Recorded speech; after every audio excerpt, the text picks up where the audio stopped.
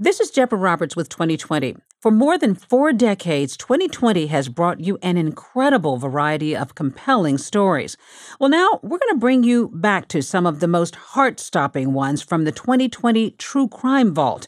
And we're going to give you updates on what happened to the people involved. Thanks for listening. Coming up. Right, I'm Janair. We were happy. And I couldn't imagine not being with Janair for the rest of my life. It all came crashing down. You don't find me appealing. You don't find me attractive. You don't want me anymore. You don't even like me. Janair was concerned about being tossed away. Mark trading her in for a newer model, a younger model, a prettier model. 15 years younger than you? She was. When you went for drinks with Meredith, you poured your heart out to her. Here's this woman who I think is amazing, saying that she thinks I'm a wonderful man. I had never heard this from Janair's lips, ever. She would focus on Mark and Meredith and how she was going to catch them together. She had planted recording devices in his office. She named my device Line Jerk, and she called Meredith's device Whore. She's listening in on almost everything he's doing. Hundreds of hours of recordings. We can't be friends. We cannot talk.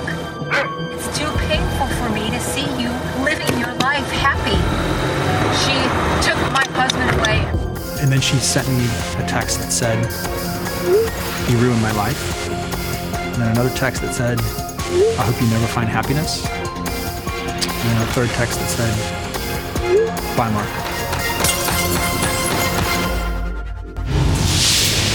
I'm John Quinones. A 24-year marriage, then an affair, and a wife who says she's moving forward. But what secrets was Janair Gerardo hiding? As we first reported in 2019, hidden bank accounts, DNA testing kits, and a gun all point to a woman becoming unhinged. It would end with a deadly act of revenge and send shockwaves through a quiet community, leaving just one person to tell the tale.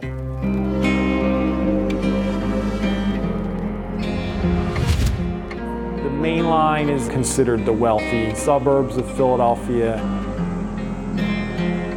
The term came from the railroad line that connects Philadelphia to its original western suburbs.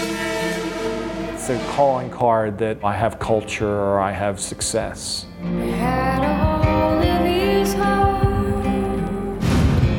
I remember being one of those really nice, first-time warm outside days. A lot of kids are out riding their bikes for the first time, or moms are pushing strollers. The Main Line is an idyllic place for families. Privacy is valued highly here, and people don't like drama. I heard the radio transmission, multiple gunshot wounds. At that moment, my heart just sank, because we don't really receive those type of calls. I come outside, all up and down the street is just police cars, ambulances, all flashing their light. When we arrived on scene, it was kind of chaotic. Thinking homicide right away, One of the first people that police encounter on the scene is 49-year-old Mark Gerardo, and he is extremely agitated. He said, "I think my wife might be inside." They questioned me, and I was so upset with them for about checking me that I was yelling at them. So as police begin to piece together what exactly happened on this normally very quiet street, a shocking tale emerges. One that begins decades earlier when Mark Gerardo first meets his wife, Janair. Waiting in the wings, whispering such pretty things, had a hold of his heart.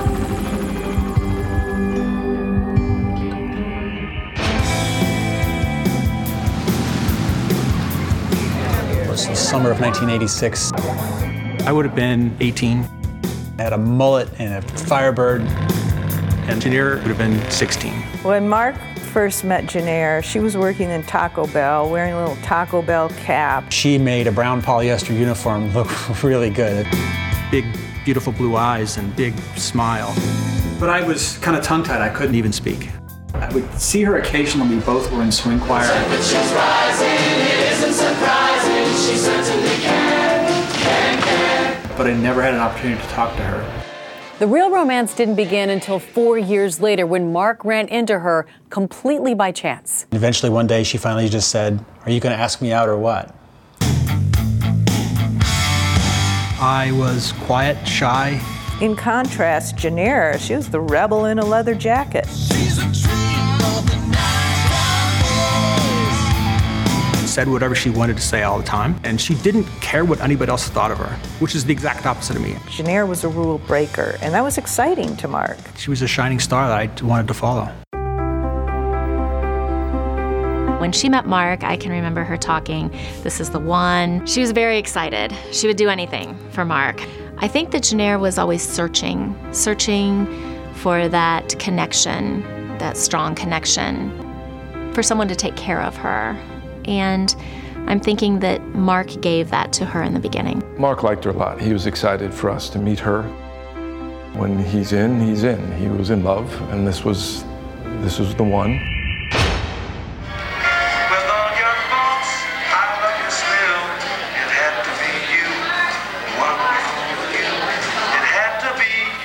She was just a stunning bride. I'm the bride, I'm Janair. We were happy, and I couldn't imagine not being with her the rest of my life. Mark and Janair could be your next door neighbors. They could be your siblings. They could be your husband or wife.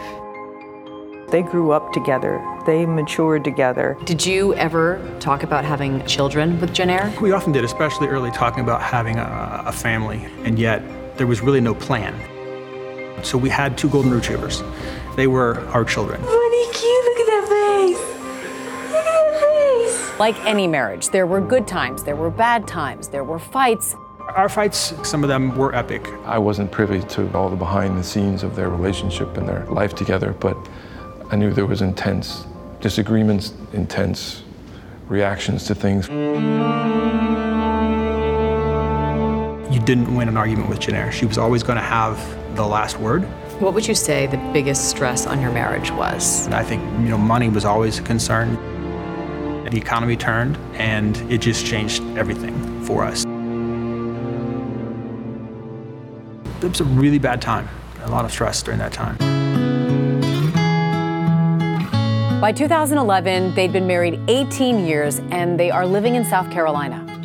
It became kind of our renaissance of our marriage. We explored the mountains, the beaches. Money and career were still an issue. Both of them worked in marketing. Mark's career was going well, Janair's not. When Janair lost her job, she lost a lot. She lost, her pride, and she couldn't find another job. Mark said they both decided it was time for a change and a new start. That's when I found the opportunity for creative director at the University of Delaware. He looked to see who was doing the hiring there, and he found a woman named Meredith Chapman. He reached out to her and sent her an email introducing himself. And he was thrilled when she replied right away. You landed an interview with Meredith Chapman. I did. 15 years younger than you? She was. What was that initial meeting like? I was actually very concerned. I was concerned about me reporting to someone who was so much younger, had so much less experience. When I sat across the desk from her within 5 minutes, I didn't say it out loud, but I said, I've got to work for this person. She was so articulate and so accomplished at her age to be in the position she was in. I was dumbfounded. And then you get the offer. I did. He was excited about that job. It was a good job. He was also excited, I think, to move to that area of the country. This was someplace, kind of moving up, if you will. One of the last memories of August 2017 was sharing that once-in-a-lifetime view of the solar eclipse. In that moment, in the eclipse, in the darkness, were you happy? I think we were our version of happy. I had my arm around her and we were just basking in the moment. Look at me, Mark, look at it! 60 days later, it all came crashing down. Bloodshed in Pennsylvania. Gruesome discovery. Residents are still reliving the grisly discovery.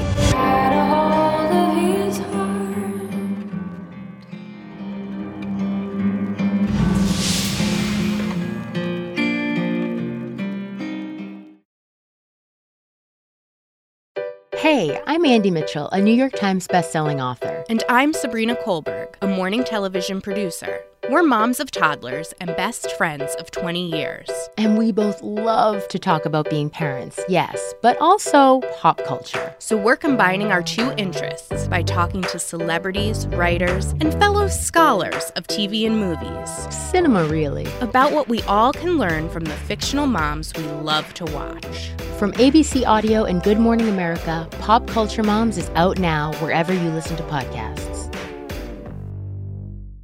Hi, I'm Chris Gethard, and I'm very excited to tell you about Beautiful Anonymous, a podcast where I talk to random people on the phone. I tweet out a phone number, thousands of people try to call. You talk to one of them, they stay anonymous. I can't hang up. That's all the rules. I never know what's going to happen. We get serious ones. I've talked with meth dealers on their way to prison. I've talked to people who survived mass shootings. Crazy funny ones. I talked to a guy with a goose laugh, somebody who dresses up as a pirate on the weekends. I never know what's going to happen. It's a great show. Subscribe today. Beautiful Anonymous.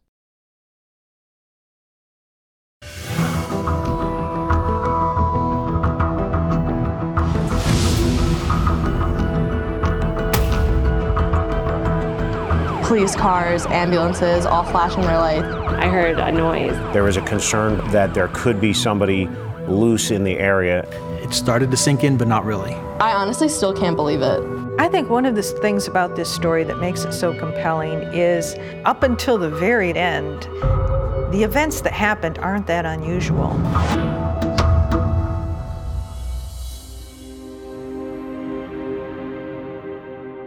Everything is going according to plan. Mark is gearing up for his new job in the marketing department at the University of Delaware. Janir stayed back to lease our home, and so I moved ahead 45 days. In those first few days and weeks where Janir was still back in South Carolina, how would you describe life on the job with Meredith? It was jaw-dropping to see her command a room. She led a team overseeing the entire University of Delaware brand. She also taught classes. So you fit right in well with the curriculum. She also started some extracurricular clubs and forums as well, in which she was able to work with students more one-on-one, and especially enjoyed empowering female students. She had an impressive resume at the age of 32. She ran for state senate in Delaware. Today, I'm announcing my candidacy for the Delaware State Senate for District 8. And had been named to Delaware's 40 Under 40 for Young Achievers. Meredith could always be found posting on social media with that big smile. Mark and Meredith immediately hit it off. He was just blinded by how engaging she was, how much they had in common. And eventually, finally, she said, after the first 2 weeks, she said, let's have a drink. When you went for drinks with Meredith, you poured your heart out to her.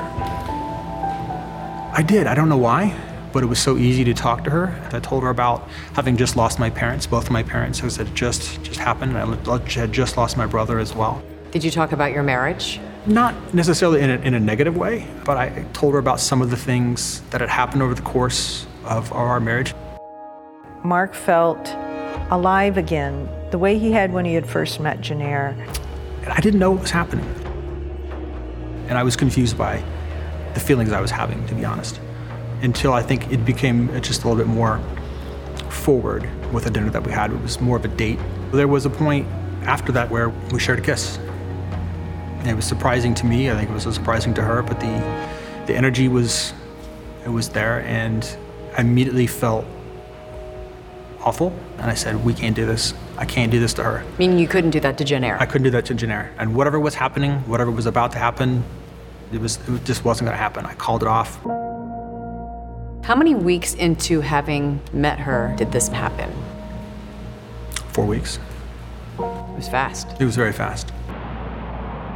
Mark had applied for a job in Colorado before any of this had happened, and he gets an interview, so he decides he's going to go out and check it out anyway. And I was in the middle of the interview. Something inside me clicked and said, I don't want this job. There was something about not seeing through what Meredith and I had started professionally that I couldn't give it up. Professionally? Both. And personally? From the airport in Denver, I texted her that I was all in. And how did you feel in that moment when you had made that decision?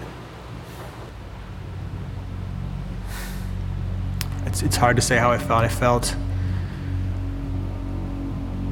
enthralled. It was such a connection.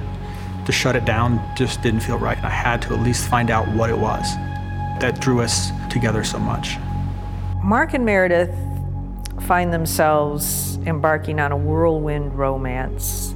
Meredith was also married. What had Meredith told you about her marriage? She certainly wasn't happy. What she said, they've been married for 9 years, and for the last 3, it was more of a show. Did your relationship with Meredith reveal the problems in your marriage?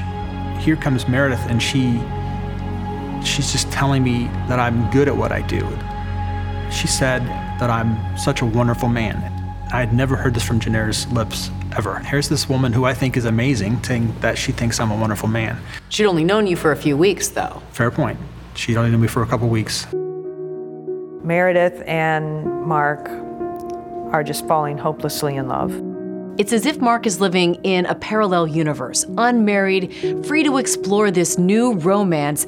It's like he doesn't even have a wife. Do you remember when you first told Meredith that you loved her? When I first told Meredith, it was one of those things that it bottles up inside of you and you can't not say it. I couldn't not say it, and I told her, I love you. And she returned, and it was... She said, I love you too. She did. It was... How do you explain that 1 month after meeting her? I can't explain it. I can't explain it. I don't know. It's in the moment, it felt right.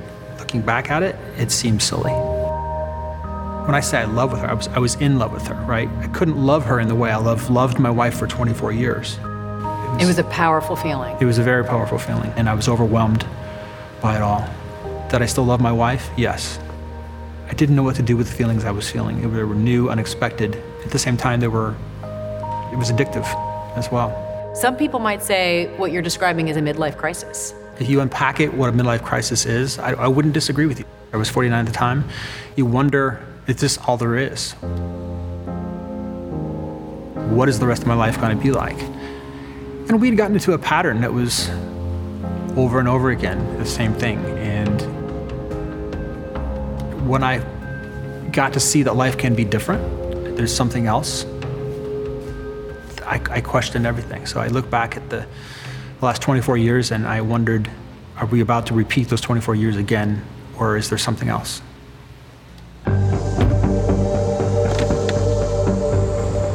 As the relationship with Mark and Meredith intensifies, Jenaire is packing up and getting ready to move to Delaware. And that inevitable collision is on the horizon.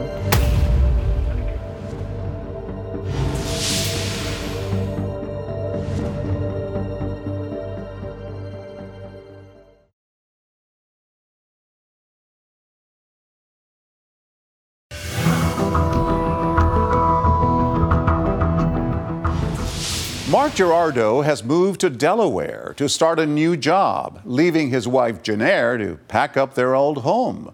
But 2 months later, the reunion of husband and wife will prove to be anything but joyful. 3, 2,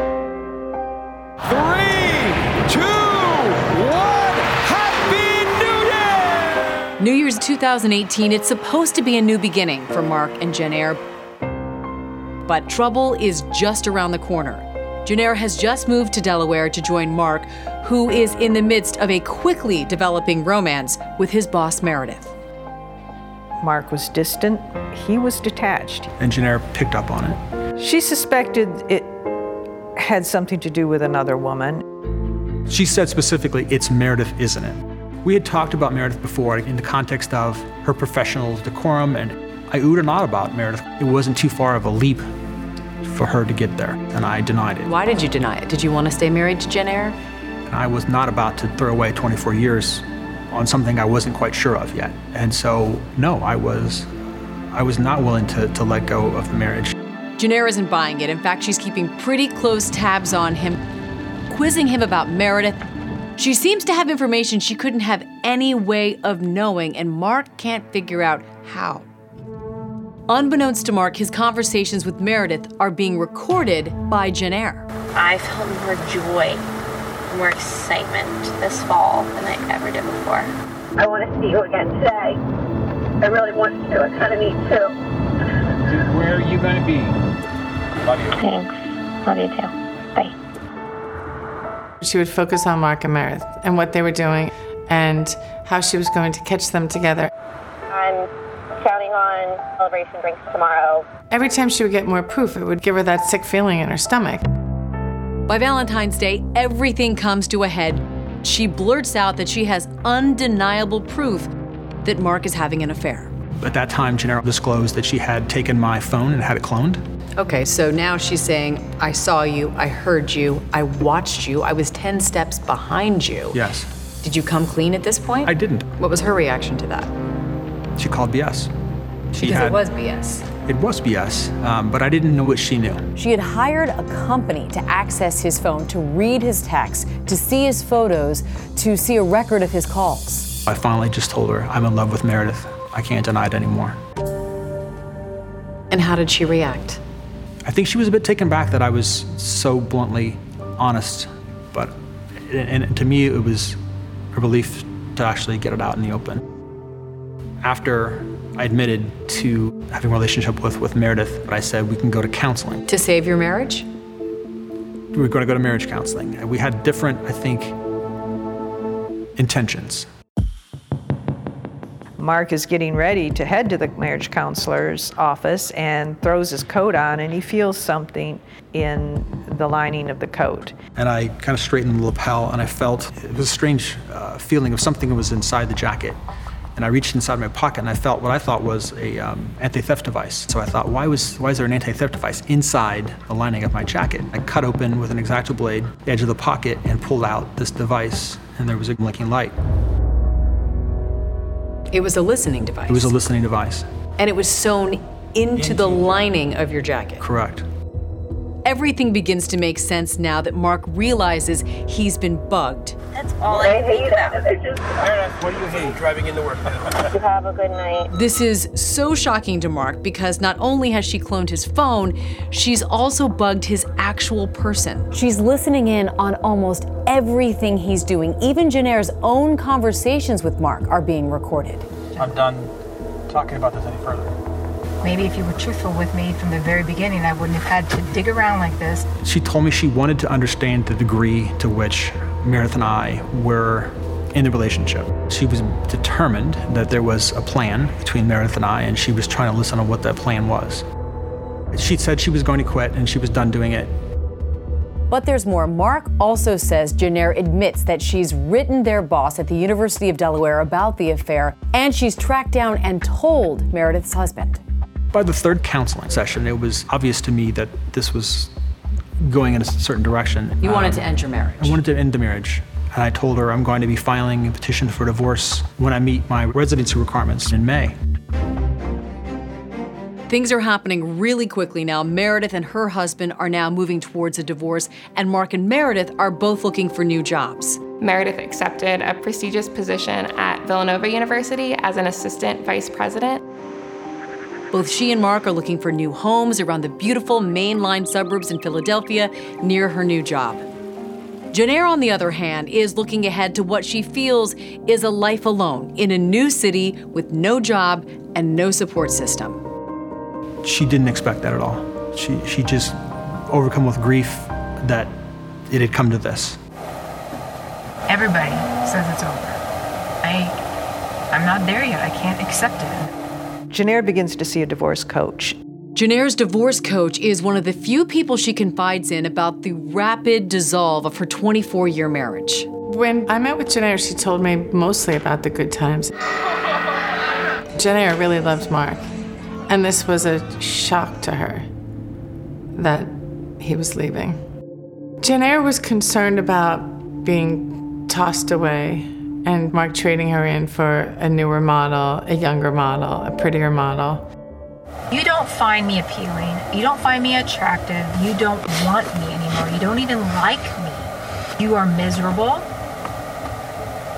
She lights your fire. She makes you feel young.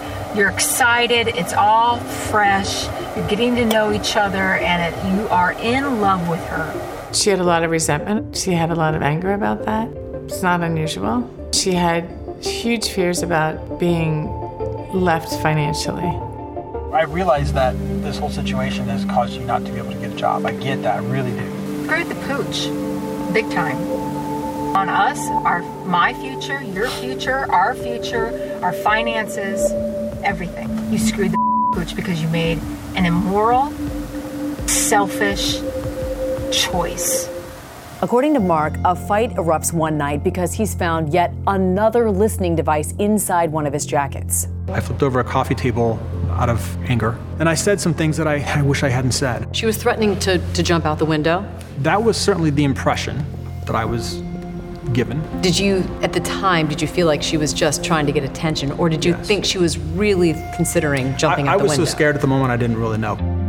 He says he encouraged her to reach out to family and friends and a psychiatrist, which she says she did. And I thought, I'm doing all I can do. According to Mark, she seemed to pull herself together and brace for the inevitable divorce. Jennair came out with a list of requirements, if you will, for how the next weeks were going to play out. That we were going to live together until May. We were going to spend as much time together as possible, going on walks, having dinners. Didn't you think that was odd? It was odd, but I'm trying to land this thing so she's in a good place. How was she acting during that time? Completely normal. Did it feel bizarre for it to seem so normal? I was happy that it was going to be so normal. It wasn't all sunshine and roses. There were moments of she would get upset and she would cry and she would break down. I can't watch that happen. I can't watch you have a happy life. I can't. What does that mean? We can't be friends. We cannot talk. I can't. It's too painful for me to see you living your life happy. She's living my life.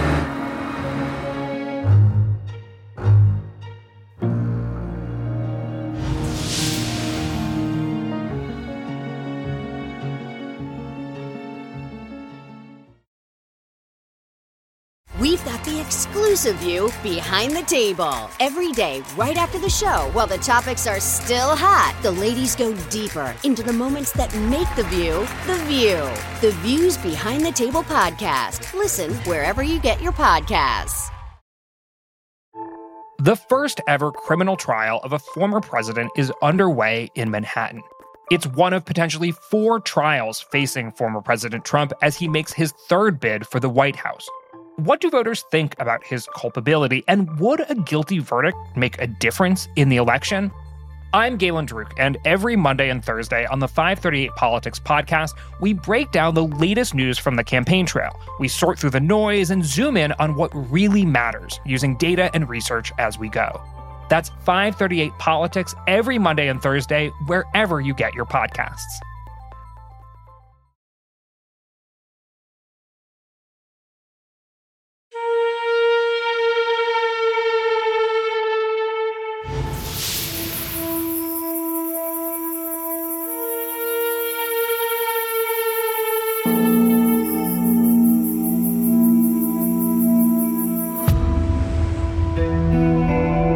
It's been a rough few months, but by April 23rd, Mark feels like his life has finally stabilized.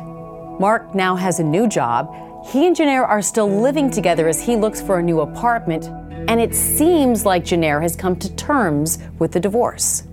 And Meredith is now officially divorced. She's in her new home and has just finished the day at her new job at Villanova University. As she was heading home that evening, she stopped to post something to Instagram.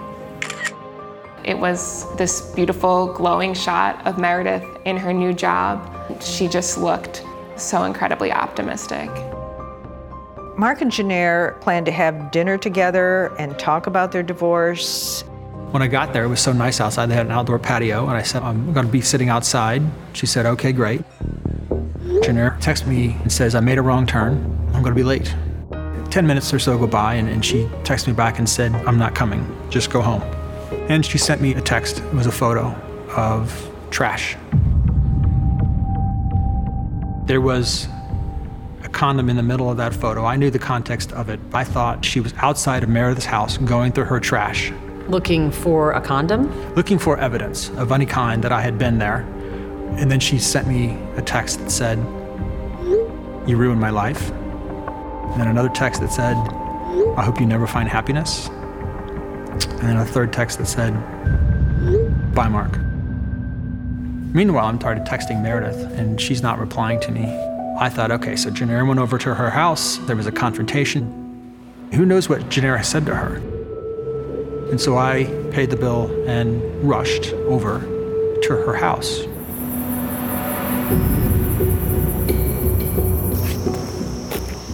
So I walked to the back of the house, and I peered in, and that began a moment of shock.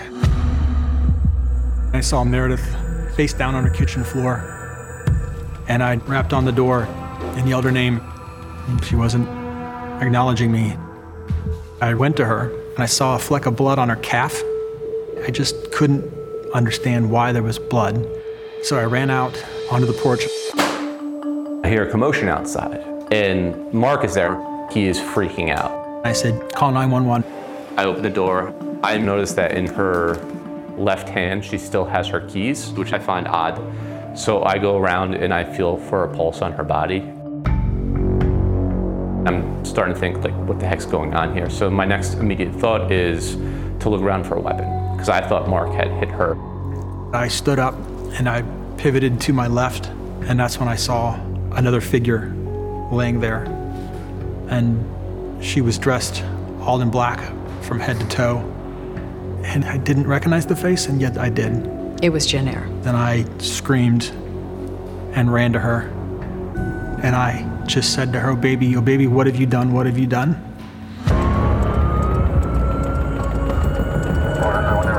I actually heard the radio transmission. Came in as two deceased people. In this community, there's not a lot of calls like that. At that moment, my heart just sank. When we arrived on scene, it was kind of chaotic. A lot of officers there. At first, I thought we were doing a double homicide. As I approached, the front door had a closed-in porch. There was an outer door, and then there was an inner door. That inner door had a broken out pane of glass. The one closest to the door handle was missing. So that obviously raises my suspicion. Do we have a homicide where someone broke into the home and killed somebody? I don't know what I said to the police. He described the one woman as his wife and the other one somebody he was having an affair with. I was yelling at them to get in there and help them. And there was some woman who was helping me finally just grabbed my hand and said, they're gone. And that's when I completely lost it. Finally, the police whisked me off to the police department. Because you were the prime suspect. I was the prime suspect. Murder weapon was not found easily. It ended up that it was under one of the bodies. The murder weapon found was a .357 caliber revolver. 2 rounds had been fired from that handgun. 5 rounds still in the weapon. The police said, we have to ask this question. Did you shoot these 2 women? And I literally said, shot them? They were shot? That's when I pieced it all together, but it still wasn't real. It was determined that Janair had committed a burglary and broken into Meredith's home. She lay in wait for her to return from work. And it had murdered her before taking her own life. Is there any way to describe what you were feeling? Nightmare. My world was gone. It felt like suspended reality. It just wasn't real. Any minute, I'm gonna wake up and it's gonna be back to normal. We are learning more about the apparent murder-suicide. By all accounts, it looks like a jealous rage was behind the deadly attack. It doesn't take long for this story to hit the national and international news. Social media turned each of the participants into monsters. Each of them was painted as deserving of their fate and worse. Mark was vilified as the adulterer. Meredith was vilified as the one who broke up the marriage. And Janair was vilified as, understandably, the killer. It became very clear to me when the news broke that I seemed to be, in many people's eyes, public enemy number one. Mark is in a state of shock and grief, shunned by his friends, and he channels all that energy into an obsession to find out what was going on with his wife. This was a very planned out event with significant amount of detail and energy put into that. She was living a double life. Little did I know.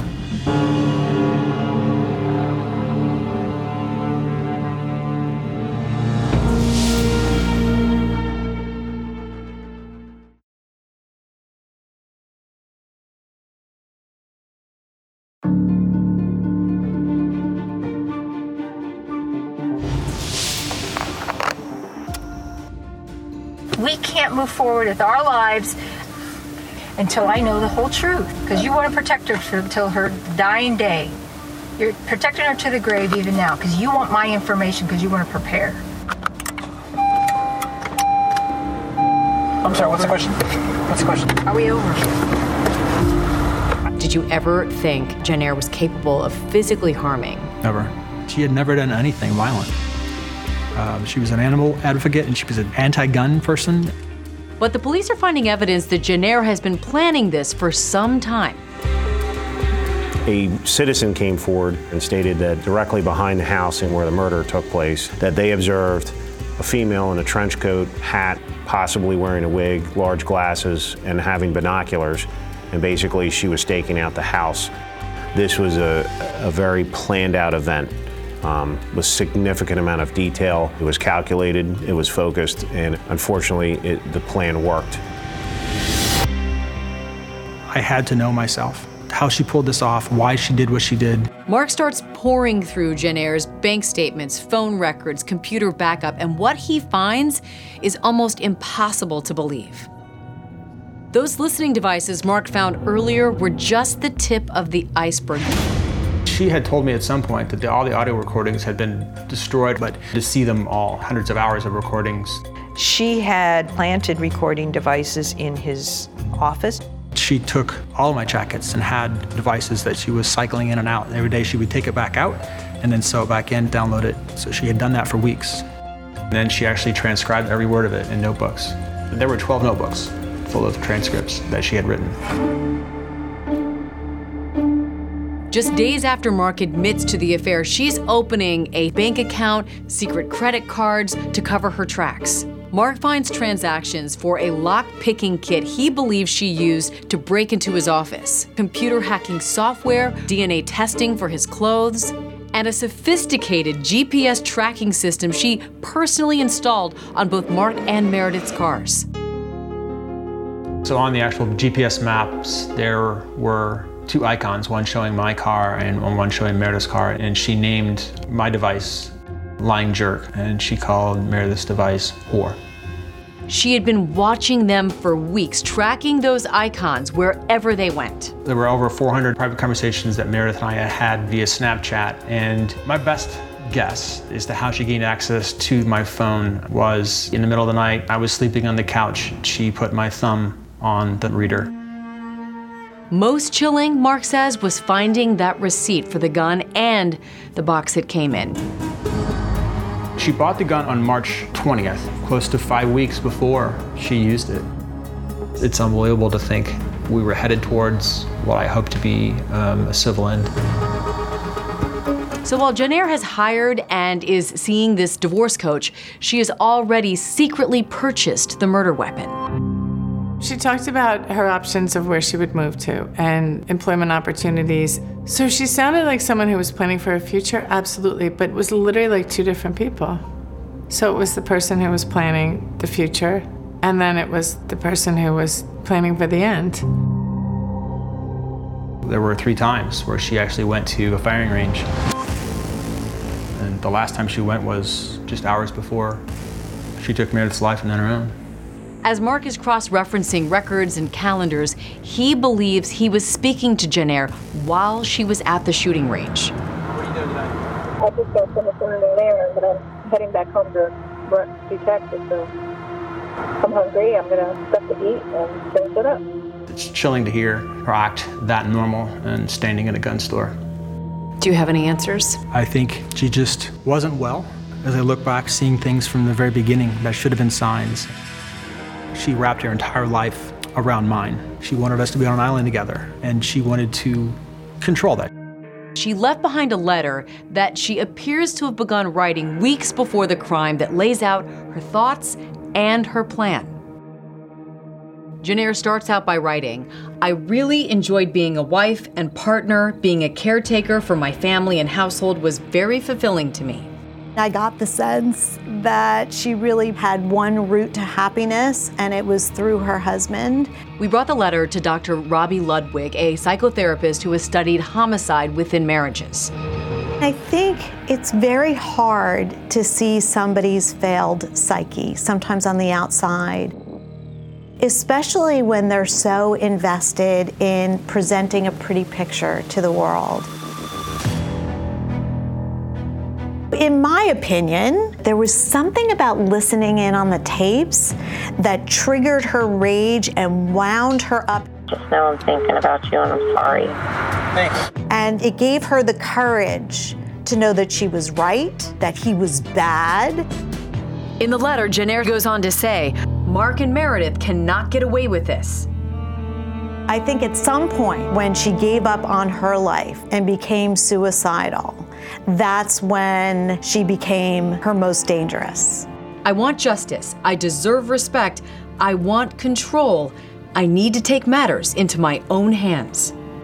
I get the sense she was interested in being the judge and jury in this scenario of her own life and her husband's life.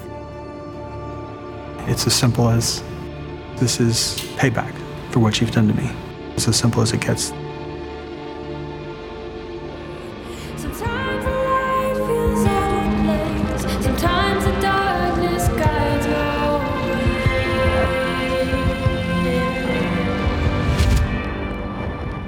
These type of traumas you don't soon forget. There's a big flash of media, and then they go on to the next story. But for a community, it often is lasting for a long time. It stole away the hour. There are days that I have to convince myself that it happened. It stole away the hour. There are days where I see Jennair. I see some woman who has her build and her hair, and I think, it was all a ruse. I see Meredith. So obviously I'm not over the shock. It left him numb and hollow. She should not be gone from this earth. I've written her a private letter. I said it should have been me. Why do I get to live and you don't? It left him numb and hollow. I've literally sold everything that I own, and I'm just driving across the country for a new place. Do you think you could have stopped it? I could have stopped the relationship. I could have handled it completely differently. I broke her heart. My regret comes back to making her feel like she had no other choice. Mark says he's trying to process this tragedy by writing a book. I absolutely hope that someone picks this up someday and learns from it and signs about mental illness.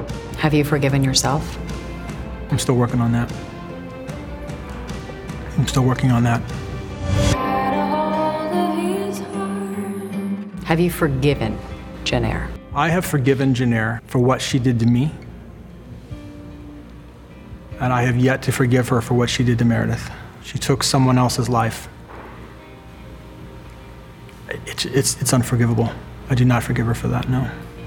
Drowning in the sea, a silent song on repeat.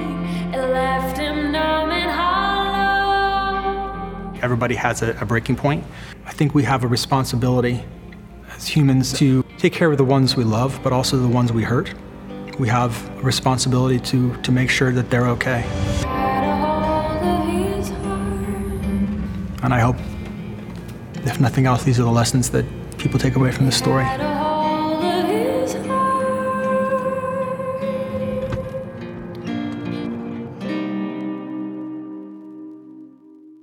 I'm Deborah Roberts. That does it for this episode of the 2020 True Crime Vault. Tune in Friday nights at 9 for all new broadcast episodes of 2020 on ABC. Thanks for listening.